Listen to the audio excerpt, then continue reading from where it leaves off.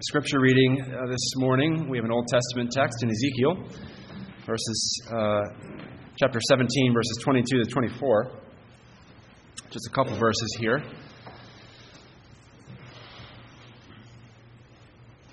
We'll see an image here of a tree growing and the birds of heaven coming to it, which is an image we'll see our Lord Jesus take up in Matthew 13 in a moment. Ezekiel 17, though, verses 22 to 24. This is God's word. Thus says the Lord God, I will take also one of the highest branches of the high cedar and set it out. I will crop off from the topmost of its young twigs a tender one, and will plant it on a high and prominent mountain. On the mountain height of Israel I will plant it, and it will bring forth boughs and bear fruit and be a majestic cedar. Under it will dwell birds of every sort. In the shadow of its branches they will dwell. And all the trees of the field shall know that I, the Lord, have brought down the high tree and exalted the low tree, dried up the green tree and made the dry tree flourish. I, the Lord, have spoken and have done it. And over to the Gospel of Matthew, chapter 13, picking up at verse 24.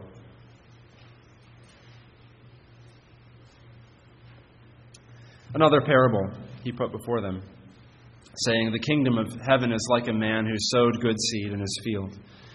But while men slept, his enemy came and sowed tares among the wheat and went his way. But when the grain had sprouted and produced a crop, then the tares also appeared. So the servants of the owner came and said to him, Sir, did you not sow good seed in your field? How then does it have tares? And he said to them, An enemy has done this. The servants said to him, Do you want us then to go and gather them up? But he said, No, lest while you gather up the tares, you also uproot the wheat with them. Let both grow together until the harvest. And at the time of harvest I will say to the reapers, First gather together the tares and bind them in bundles to burn them, but gather the wheat into my barn. Another parable he put forth to them, saying, The kingdom of heaven is like a mustard seed, which a man took and sowed in his field, which indeed is the least of all the seeds. But when it is grown, it is greater than the herbs and becomes a tree, so that the birds of the air come and nest in its branches. Another parable he spoke to them. The kingdom of heaven is like leaven, which a woman took and hid in 3 measures of meal, till all was leavened. All these things Jesus spoke to the multitude in parables. And without a parable he did not speak to them, that it might be fulfilled which was spoken by the prophet, saying, I will open my mouth in parables. I will utter things kept secret from the foundation of the world. Then Jesus sent the multitude away and went into the house, and his disciples came to him, saying, Explain to us the parable of the tares of the field. He answered and said to them, He who sows the good seed is the Son of Man. The field is the world, the good seeds are the sons of the kingdom, but the tares are the sons of the wicked one. The enemy who sowed them is the devil, the harvest is the end of the age, and the reapers are the angels. Therefore, as the tares are gathered and burned in the fire, so it will be at the end of the age. The Son of Man will send out his angels, and they will gather out of his kingdom all things that offend, and those who practice lawlessness, and will cast them into the furnace of fire. There will be wailing and gnashing of teeth. Then the righteous will shine forth as the sun in the kingdom of their Father. He who has ears to hear, let him hear. Again, the kingdom of heaven is like treasure hidden in a field, which a man found and hid, and for joy over it he goes and sells all that he has and buys that field. Again, the kingdom of heaven is like a merchant seeking beautiful pearls, who, when he had found one pearl of great price, went and sold all that he had and bought it. Again, the kingdom of heaven is like a dragnet that was cast into the sea, and gathered some of every kind, which, when it was full, they drew to shore. And they sat down and gathered the good into vessels, but threw the bad away. So it will be at the end of the age. The angels will come forth, separate the wicked from among the just, and cast them into the furnace of fire. There will be wailing and gnashing of teeth. Jesus said to them, Have you understood all these things? They said to him, Yes, Lord. And then he said to them, Therefore, every scribe instructed concerning the kingdom of heaven is like a householder who brings out of his treasure things new and old. Let's pray together. Gracious God, we bow before you and humbly ask you would open our hearts to your word. Lord, your word is the living word. Your word is sharper than any two-edged sword, which pierces down to our very hearts. Father, we pray that you would come and by your Spirit and your word be at work in us to convict us, to challenge us, to heal us, to grow us, to encourage us. All of it, Lord, in our Lord Jesus Christ. We pray that you would show us him and strengthen our faith in him. We pray in his name. Amen. You can think of Matthew 13 as a hinge in Matthew's gospel on which much of the gospel turns. You can tell that it is this hinge from a couple of things here. One of them is that there are 5 major teaching blocks that Jesus has in Matthew's gospel. 5 discourses, 5 sections of teaching that are concentrated, focused sections of teaching in his gospel. And Matthew 13 is one of them, and it's number 3. So it's right in the middle of those things. Another way you can tell that Matthew 13 is a crucial hinge point in the gospel is just because of the context. Up to this point, Jesus has been preaching and teaching and healing and proclaiming the kingdom of heaven. But opposition has been steadily increasing. And starting with chapter 13, the opposition is really going to start coming to a head. And his words are going to be more directed towards his disciples. And there's going to be more language of judgment as well that he's speaking, as Israel is showing their unbelief in him. And it's right here in chapter 13 that we get all these parables told by our Lord Jesus Christ, right here at this hinge. So there's this hinge going on here in the gospel in Matthew chapter 13, but there are also hinges inside chapter 13, 2 of them. First one we saw last week. It was the middle of the sandwich. I'm changing the metaphor this week. It's a hinge now. It's in that first parable of the sower. It's that parable is split into 2, right? You get the parable and the interpretation of the parable, and right in the middle, the purpose of parables, the hinge on which it turns, right? The point that Jesus is talking about. And he gives that purpose there as he's speaking in parables because he's going to harden people in their unbelief. It's hard to hear that. But parables are a means of concealing the truth from those who don't want to hear it. But then he goes on and he tells more parables, 7 more parables throughout this chapter. So there are 8 total in the chapter. And right in the middle of 4 on one side, 4 on the other, the first 4 directed at the multitudes, the last 4 directed at his disciples in particular. Right in the middle of all that is another little hinge, again telling us about the purpose of parables. It's verse 34 and 35. If you have the text there, I encourage you to look at it with me. Verse 34 and 35, we get another reason for why parables. Verse 34 and 35. All these things Jesus spoke to the multitude in parables. And without a parable he did not speak to them, that it might be fulfilled which was spoken by the prophet, saying, I will open my mouth in parables. I will utter things kept secret from the foundation of the world. So once again, he's saying, here's the purpose behind the parables. And it's a quote from Psalm 78. Psalm 78 is this psalm that gives the greatest hits of Israel's history. All the highlights of God's redemptive work for his people. And it's a psalm that also warns the people not to be blind and deaf to what God's doing and all those things. It's a psalm which reveals, not conceals, but reveals.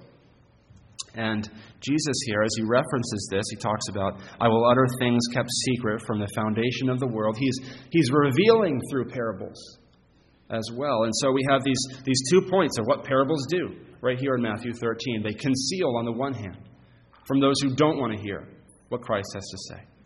But on the other hand, they graciously and powerfully reveal the gospel to those who do want to hear. So they either harden your heart or they humble your heart. They either make you stick your fingers in your ears because you don't want to listen to anything else that Jesus has to say because you're offended at him. Or they make you sit on the edge of your seat, lean forward, ears perked up, intent on hearing every word that proceeds from the mouth of God.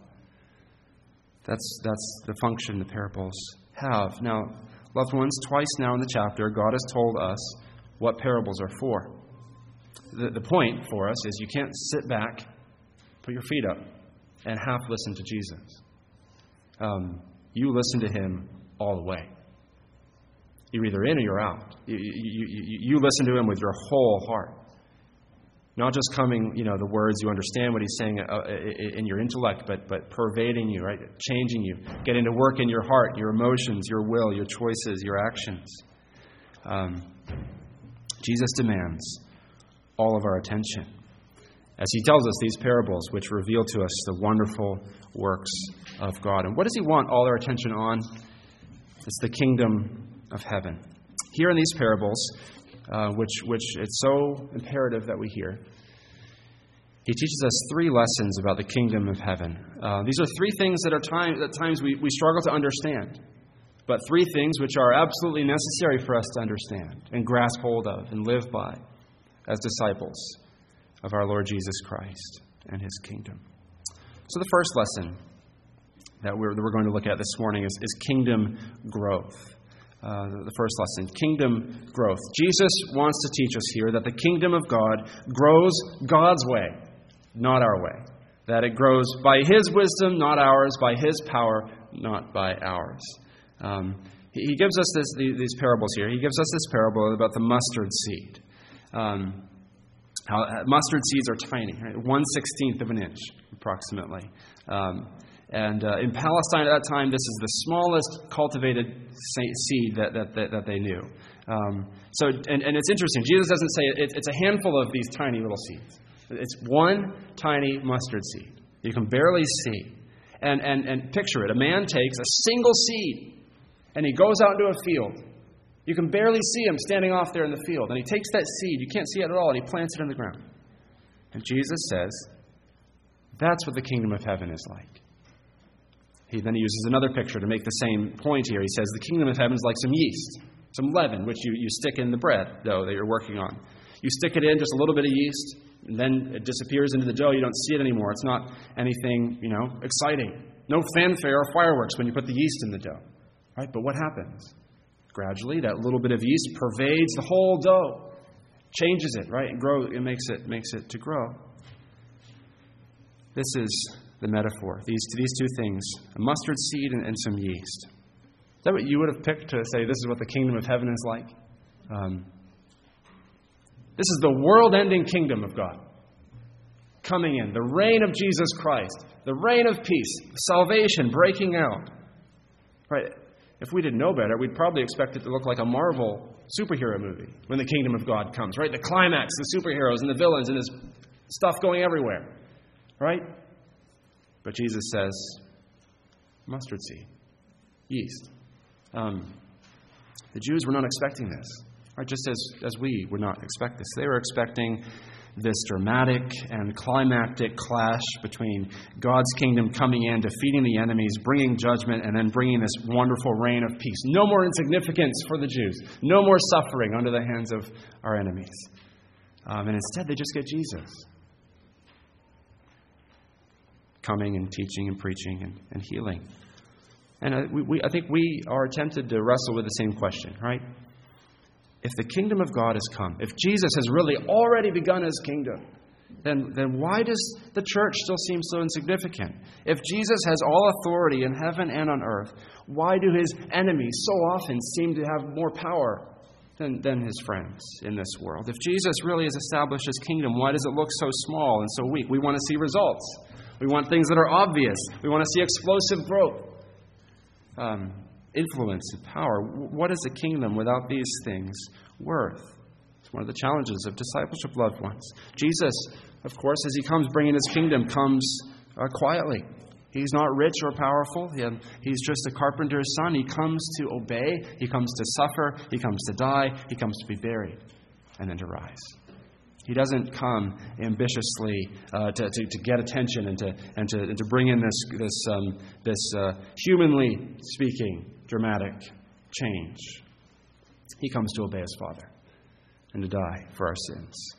This is the marvelous wisdom of our God. He uses what is weak to shame the strong. He uses what is small and despised in the world's eyes to accomplish his purposes, so that the glory is all his. Loved ones, there's a tremendous encouragement for us here. This is how the kingdom of God began, right? Like a mustard seed being planted, quietly. But it's the power of God at work. It's encouragement to us that we don't, even still, we might expect to see that the church is going to continue to see growth that often looks quiet and out of the way. But the power of God is at work. So the kingdom of God starts small, but it doesn't stay small. It grows. This is also part of the parable here. Jesus teaches us that it grows way out of proportion. The mustard seed turns into a 12-foot tree that's big enough that birds can come and nest in the branches. And Jesus says it's going to be the same with the kingdom of heaven, that you won't see it at first as it's planted in the ground, but it's going to grow, and then you will see it. Right? It's just Jesus and a few disciples, and then a few more, and then Pentecost happens, and it's more, and then the gospel goes out to the ends of the earth, and slowly but surely the Christians start telling other Christians about this kingdom, and the gospel continues to grow, and then eventually it goes beyond the bounds of the Roman Empire, and Rome ends in dust, but the gospel of Jesus Christ and His kingdom continues, and it grows. And it goes on. This is the fulfillment we see of the prophecy there in Ezekiel, which we read earlier, where all the nations are pictured as coming to this kingdom to rest here in this kingdom. And we see this, brothers and sisters. Even as we see hardship, persecution, and suffering and opposition to the kingdom of Christ, we also see this explosive growth. All around the world, the kingdom of God is advancing, as men and women, boys and girls from every tribe, tongue, and nation are coming to faith in Christ. From Lymington to Libya, they're coming to Him. All around this world. And notice, loved ones, the growth is inevitable. The growth happens organically. It happens all by itself, if you will. Not by our power, but God's power at work in it. This is in the DNA of a mustard seed, right? It's going to grow. It's going to happen. This is what yeast does. It expands in the dough. And Jesus is saying this is going to happen with the kingdom of God as well. It has its own power. The power of God is at work, right? Romans 1:16, Paul writes, the gospel is the power of God for salvation. Paul says again, 1 Corinthians 3:6, God gives the growth. So the kingdom grows by the power of God.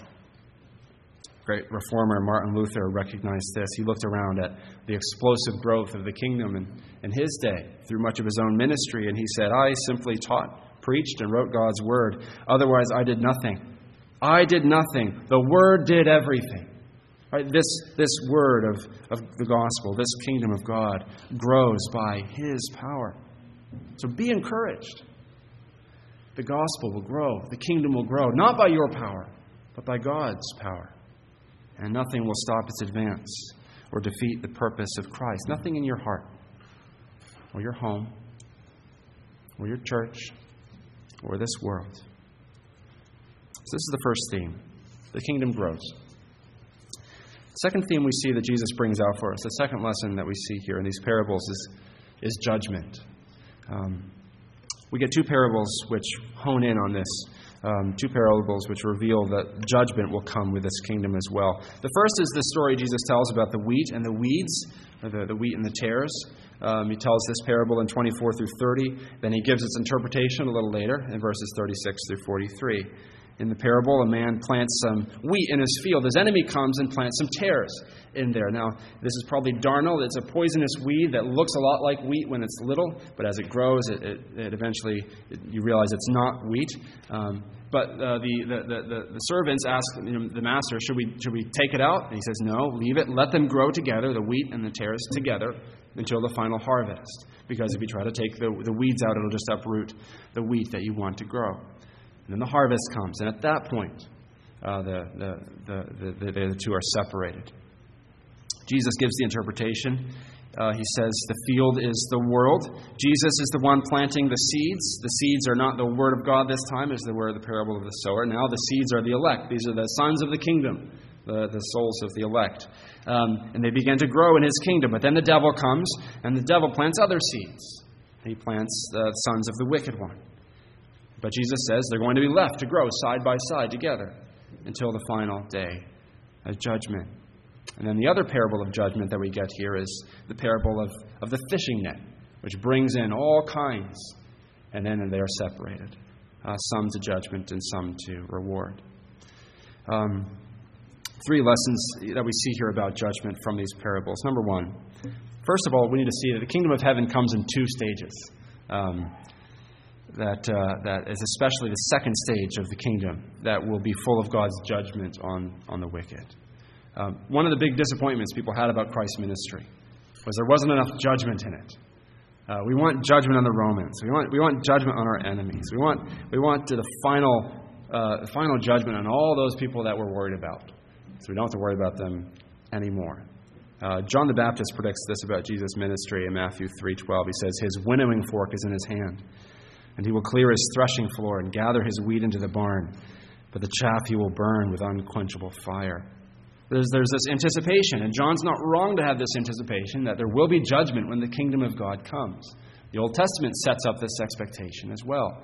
Prophecy of Isaiah 61, verses 1 and 2 says, "The Spirit of the Lord God is upon me, because the Lord has anointed me to bring good news to the poor. He sent me to bind up the brokenhearted, to proclaim liberty to the captives, and the opening of the prison to those who are bound, to proclaim the year of the Lord's favor." Okay, so far so good, right? Those are all the things we see Jesus doing. But then the prophecy continues, "And the day of vengeance of our God." So the Old Testament expectation is the kingdom brings final salvation and final judgment at the same time. But then Jesus' ministry, so much of it is the salvation, the proclamation of peace, a note of judgment, but the promise of judgment is really future as Jesus comes.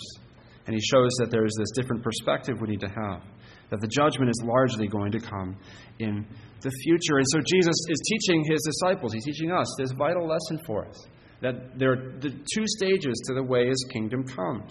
That the kingdom comes first, it begins, it's inaugurated, but it's not consummated. The harvest is planted when Christ comes, so the kingdom starts. But the harvest isn't completed until the last day. So it is already not yet kingdom of our Lord Jesus Christ. And this leads to the second thing, loved ones, that we see Jesus teaching us in these parables. And that is that the kingdom of Christ and the kingdom of Satan are going to be side by side until the last day of judgment. We live, yes, in the kingdom of heaven, in a sense. But we also still live side by side with those who are under the kingdom of Satan and the kingdom of this world. And so there's going to be conflict and opposition, right? And that conflict will cut across cultures and families and churches, the visible church of Christ. And indeed, that dividing line between the kingdom of Christ and the kingdom of this world runs through our very hearts, doesn't it? We're already saved. We belong to our Lord Jesus Christ, and yet there are still sinful tendencies in us and struggles inside of us. And so this is all shaping our expectations. Christ wants you to know it's going to be an uphill road. You're going to have to wait for the harvest. Don't expect it to be easy, and don't expect that you won't meet with opposition. Expect difficulty and persecution. Don't expect that you'll arrive at some point in this life, or that the church will arrive at some point in this life. Not yet. So we need our expectations shaped. But Jesus also gives us hope here, that one day the kingdom will come in all its final fullness. He concludes these parables, both of them, with a warning of judgment, which is both a warning to us and a promise to us. The warning is clear, isn't it? He paints this terrifying picture of judgment, verses 40 and 42. He says, "Therefore, as the tares are gathered and burned in the fire, so it will be at the end of this age. The Son of Man will send out his angels, and they will gather out of his kingdom all things that offend, and those who practice lawlessness, and will cast them into the furnace of fire. There will be wailing and gnashing of teeth."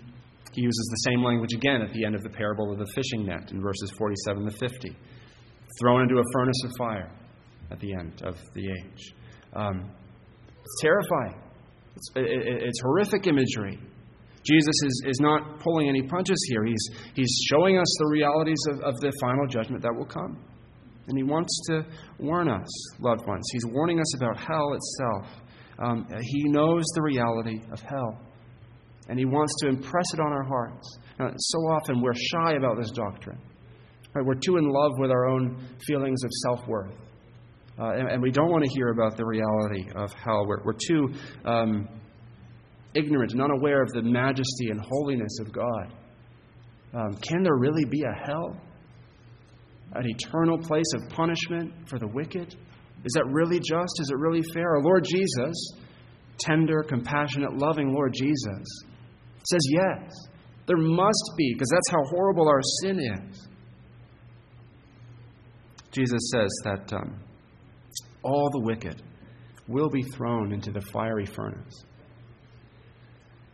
It's tempting perhaps to hear Jesus say the wicked. We get this caricature. Hitler, Stalin. Not us, right? But notice, Jesus, as he's telling this parable of judgment, the first one is to the multitudes. The second one, the second parable of judgment, is just for his disciples. Warning them. Right? He has this need that he feels to warn his closest circle of disciples that the wicked will end in hell. He tells us who the wicked are here in the parable. He identifies them as those who offend and those who practice lawlessness in verse 41. Those who offend. It doesn't mean those who hurt his feelings, right, the way we might use that word. That offended me. But he means those who offend the holiness of God. Those whose sin is an affront to God, an insult to the holiness of God. And that's all of us. Every one of you and me are an offense and an affront to him by our selfishness and our pride and our rebellion. Hell is not too much for me, for my sin, or for you. We have broken his law at every single point and insulted him and fought him and hated him at every single point, and hell is exactly what we all deserve. Jesus describes that, warns us about that. Warns us about that judgment. But then he also gives us this picture of these others, the righteous.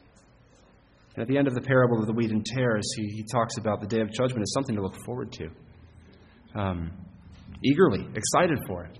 Because it's going to be the day when the righteous finally go home and enjoy the kingdom of God and all its perfection. When Jesus says the righteous will shine like the sun in the kingdom of their Father. What a contrast.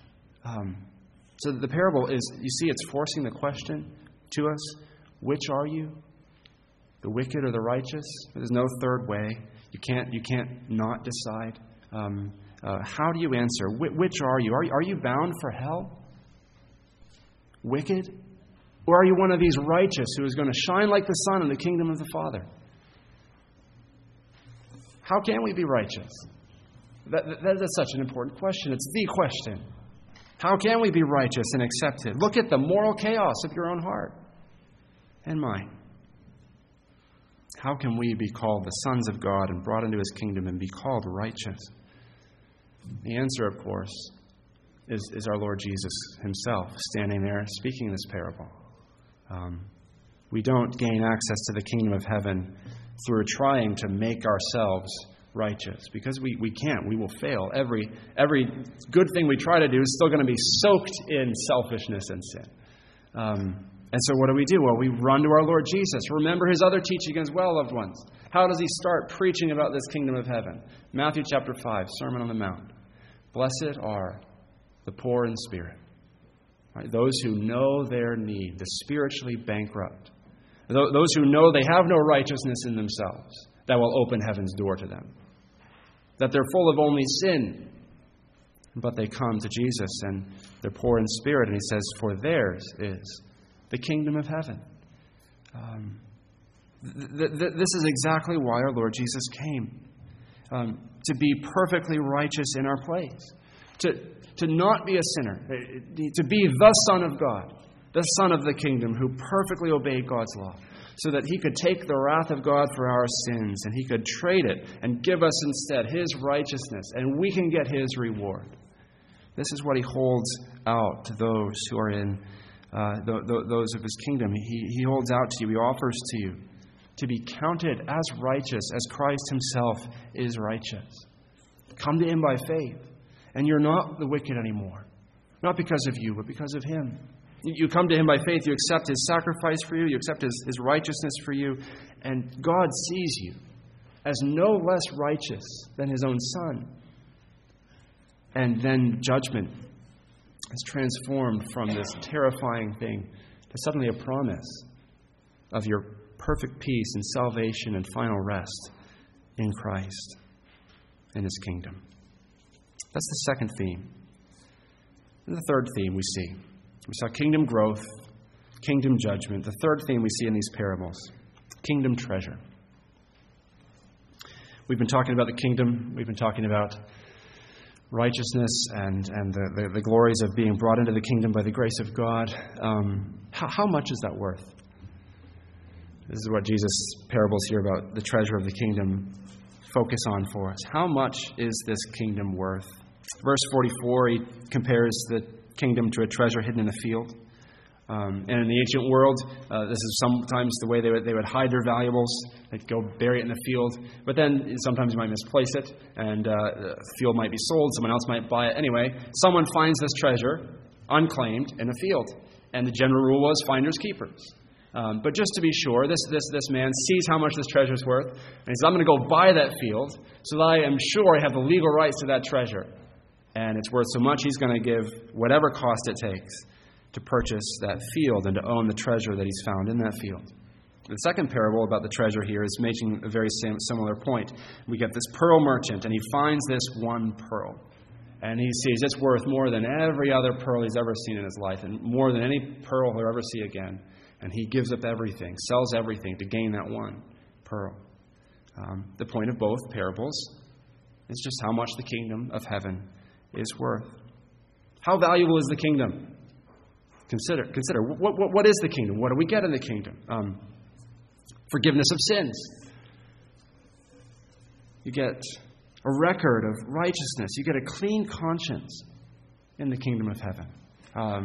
You don't get the accumulating burden of guilt and shame. You don't live under the wrath of God. You live under the smile of God. In the kingdom of heaven, you are made God's son, given a place in His home, a place at His table, an inheritance in Him, a perfect inheritance that will never fade or be taken away. You live in the presence of God. You live with a sense of His love and peace that fills your heart and joy in Him. When you come to the kingdom, you get the very Holy Spirit in you. You get resurrection life already springing up inside you, and the promise of resurrection life that will even transform your body at the last day. You get a new heavens and a new earth in which righteousness dwells. You get the promise of that day of salvation when no more tears, no more sorrow or grief or pain. You get freedom from the power of sin in your life, and the promise of the freedom from the very presence of sin as well. You get the church, brothers and sisters who love you and care for you and pray for you and encourage you. All this you get in the kingdom.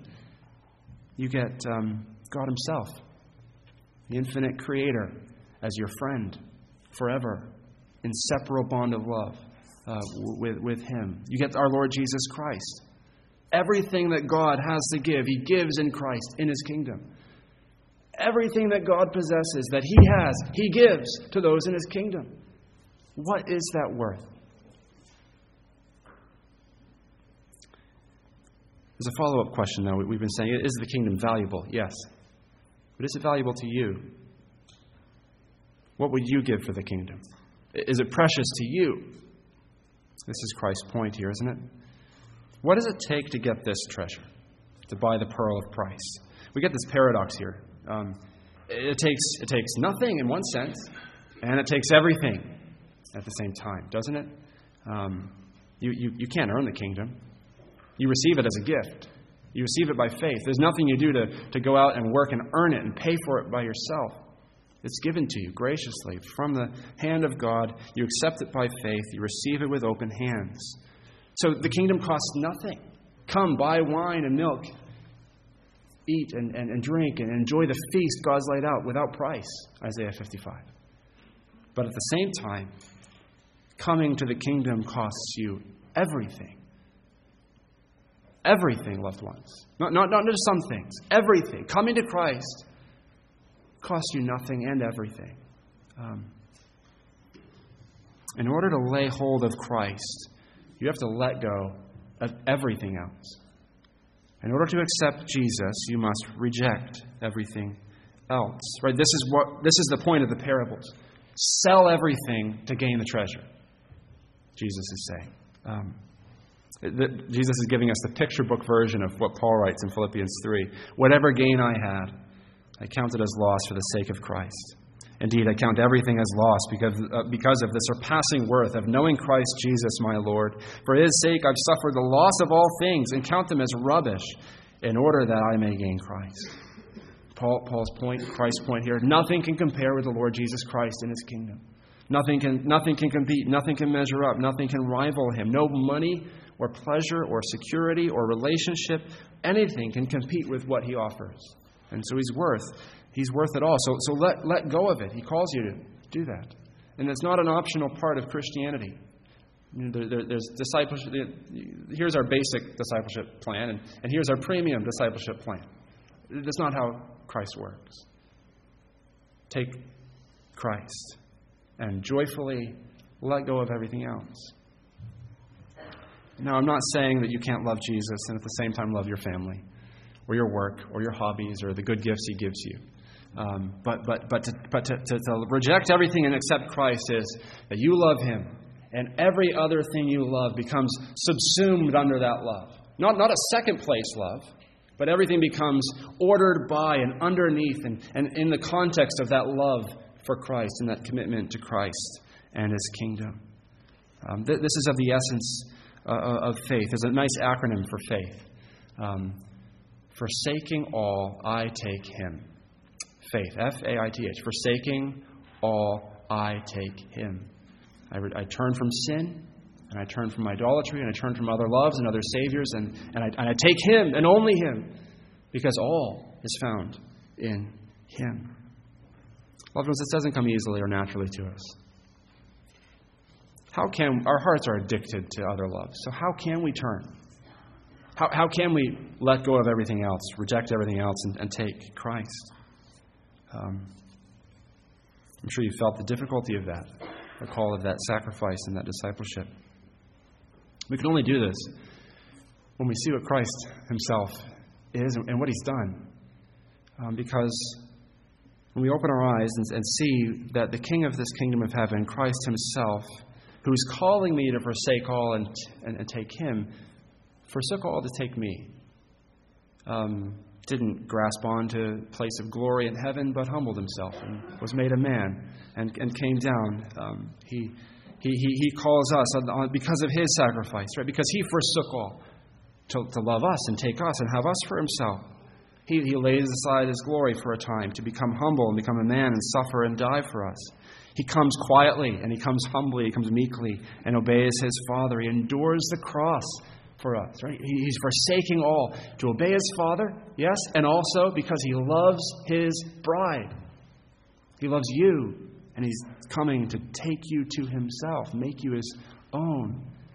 This is how we love, because He first loved us. This is how we treasure, because He first treasured us.